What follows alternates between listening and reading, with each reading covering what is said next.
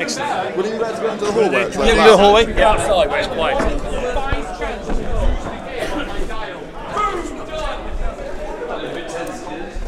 Yeah, I mean, it's looking like I cheated accidentally, so which is pretty bad. Apparently, people are saying that their cap kick on the penultimate turn, on the penultimate turn, might be fate worse than death.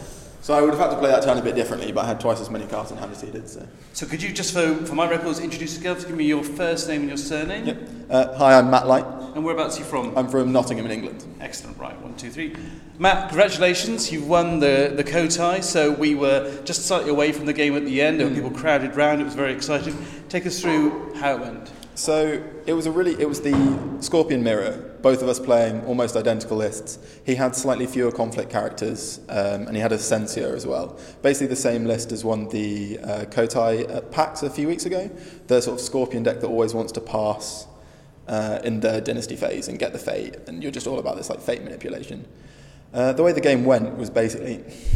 So there are two important cards in the match, I think, like really important cards, which are obviously Forged Edict and Fate Worse Than Death, because they're both such powerful and quite unique effects from the conflict deck. The most important card out of the Dynasty deck is Favoured Niece, because you have all these bad cards like Way of the Scorpion, Let Go, Calling in Favours, and if you can have a Favoured Niece. So my semi-final, I made a Favoured Niece on turn 1 with 3 Fate on it, to put that into perspective.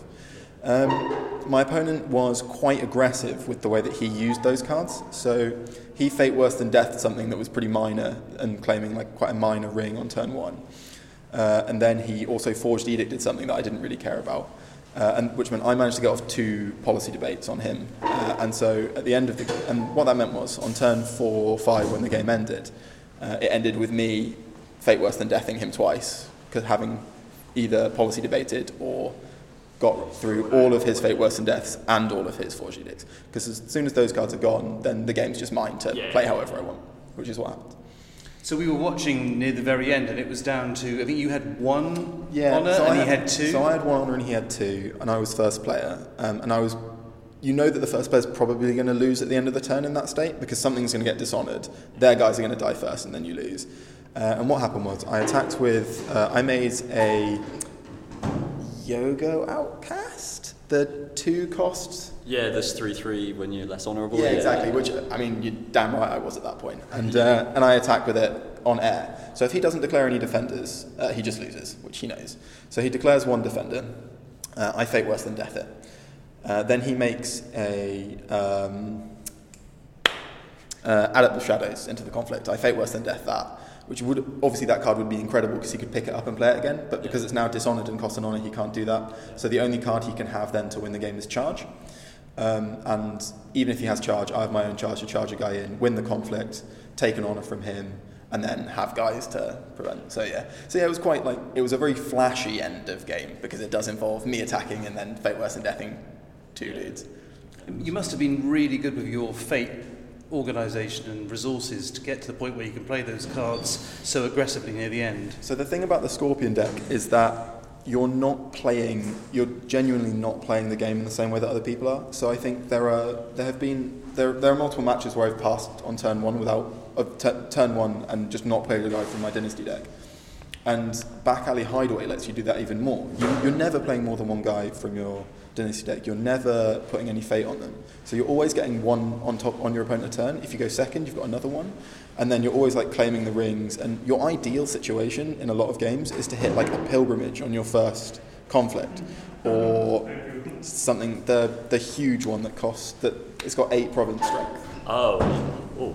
That's the void only. Massing at the crossing? Massing at the Dow, I think. Yeah, strength 8, but you combine your political links. The way the Scorpion deck wins is you just keep squeezing all of your opponent's stuff, like Fate Worse Than Deathing things, Miramoto's Furying them, gaining this enormous Fate advantage, and then at some point you go, well, I guess I'll make a Shoju, or I guess I'll make a Kachiko, which is even better. And because the reason you want to hit one of those provinces is because you can just keep attacking into it, not break it, and claim the rings, get the Fate, and do like horrific things to your opponent. Just kind of farm it out. Just continually hit it, not break. Absolutely. I mean, so the common misconception about the Scorpion deck is that I'm trying to dishonour people out. The only people I've beaten by dishonour were the other Scorpion players. Everyone else I've just like knocked on their stronghold and like smashed their doors in. And smashes provinces really well. Yeah, and people constantly misunderstand what you're doing. So it'll be about turn 3, let's say, end of turn 3, and they're on about 5 honour. I'm probably at about 7 or 8 because I've claimed the air ring. Every time I've claimed the air ring in this tournament, the person has gone to give me an honour, and it's like, no, I'll just take 2 because then I can draw more cards. And what will normally happen at that point, if someone doesn't really know what's going on in the matchup, is they'll think that I'm going to try and dishonour them out. So they'll bid 1, I'll bid 5, give them a ton of honour, and then suddenly I have twice, 3 times as many cards in hand as them. Scorpion has the strongest conflict deck, I think, at the moment in the format. And then how can you possibly beat 3 times as many cards? Yeah, I played that deck today in the side events. And yeah, it's just, I think I played against you on it, Liam. We played in our little pod.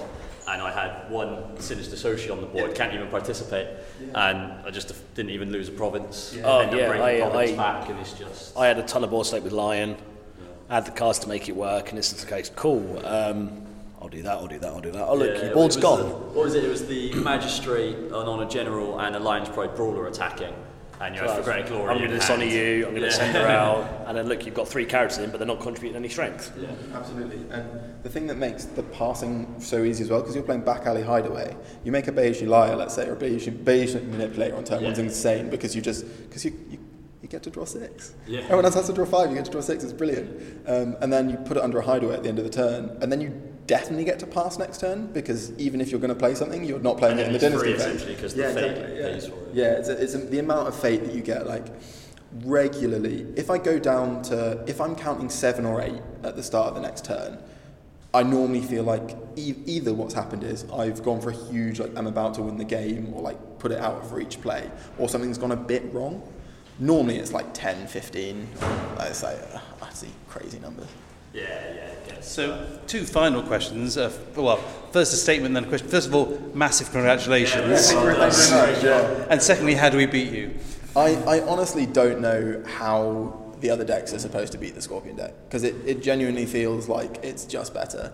And you're just not playing the game in the same way. Like, I'd say the thing that defines L5R when you're playing it against someone, the like really, we're playing L5R now moments, are when you go into a conflict, both are like a boatload of cards, and then there's a flurry of them, and then the dust settles, and then someone wins the conflict, and that normally hinges like a turn of the game, and like some like good things happen. Maybe not if there's a watch commander, obviously, then there isn't a flurry of cards. But the Scorpion deck just never ever does that. And you trick your opponents, which is like super cool Scorpion thing to do, where, let's say against Dragon, you don't want to hear Restoration of Balance, because obviously that card's awful, we all hate it. But you'll pretend that you're playing that game with them. So you're going to make an attack next turn, they're attacking someone. And instead of just Miromoto's Furying their guy or Fate Worse Than Deathing it, you play like a collection of Way of the Scorpions, calling in favours, like court games for shames. So they counter each one with one of their cards. You both go down to about, ideally, 4 cards. Yeah. And then you Miromoto's Fury it. And then they're like, what? And then you attack, hit their Restoration of Balance. You've both essentially discarded down to 4, and then you just 5 from there. Well, for me, I've played it a couple of times, and it's even when you win, you just feel like I've not really played a game of L5R. I know how that deck loses though, because I did it against Liam in our pod. You get a bit too confident, and then do something silly, and then he dishonours you out before the throne. So I've played more games with the deck at this tournament than I had done previously, and I basically did 2 days of testing where I played like 5 or 6 matches tops. And the first time I kept buying things from my province and losing, and then the sort of Thursday night I didn't buy things from my provinces anymore, and then because essentially what happens is you're playing a game where you have more cards than your opponent and more fate than your opponent, and like that's basically it. Doesn't feel fair. Yeah, it's like cheating. It's ridiculous. It's so good. Awesome. Thank you very much, and congratulations. Thank you very much, man. Really well done. Great job. Thank you.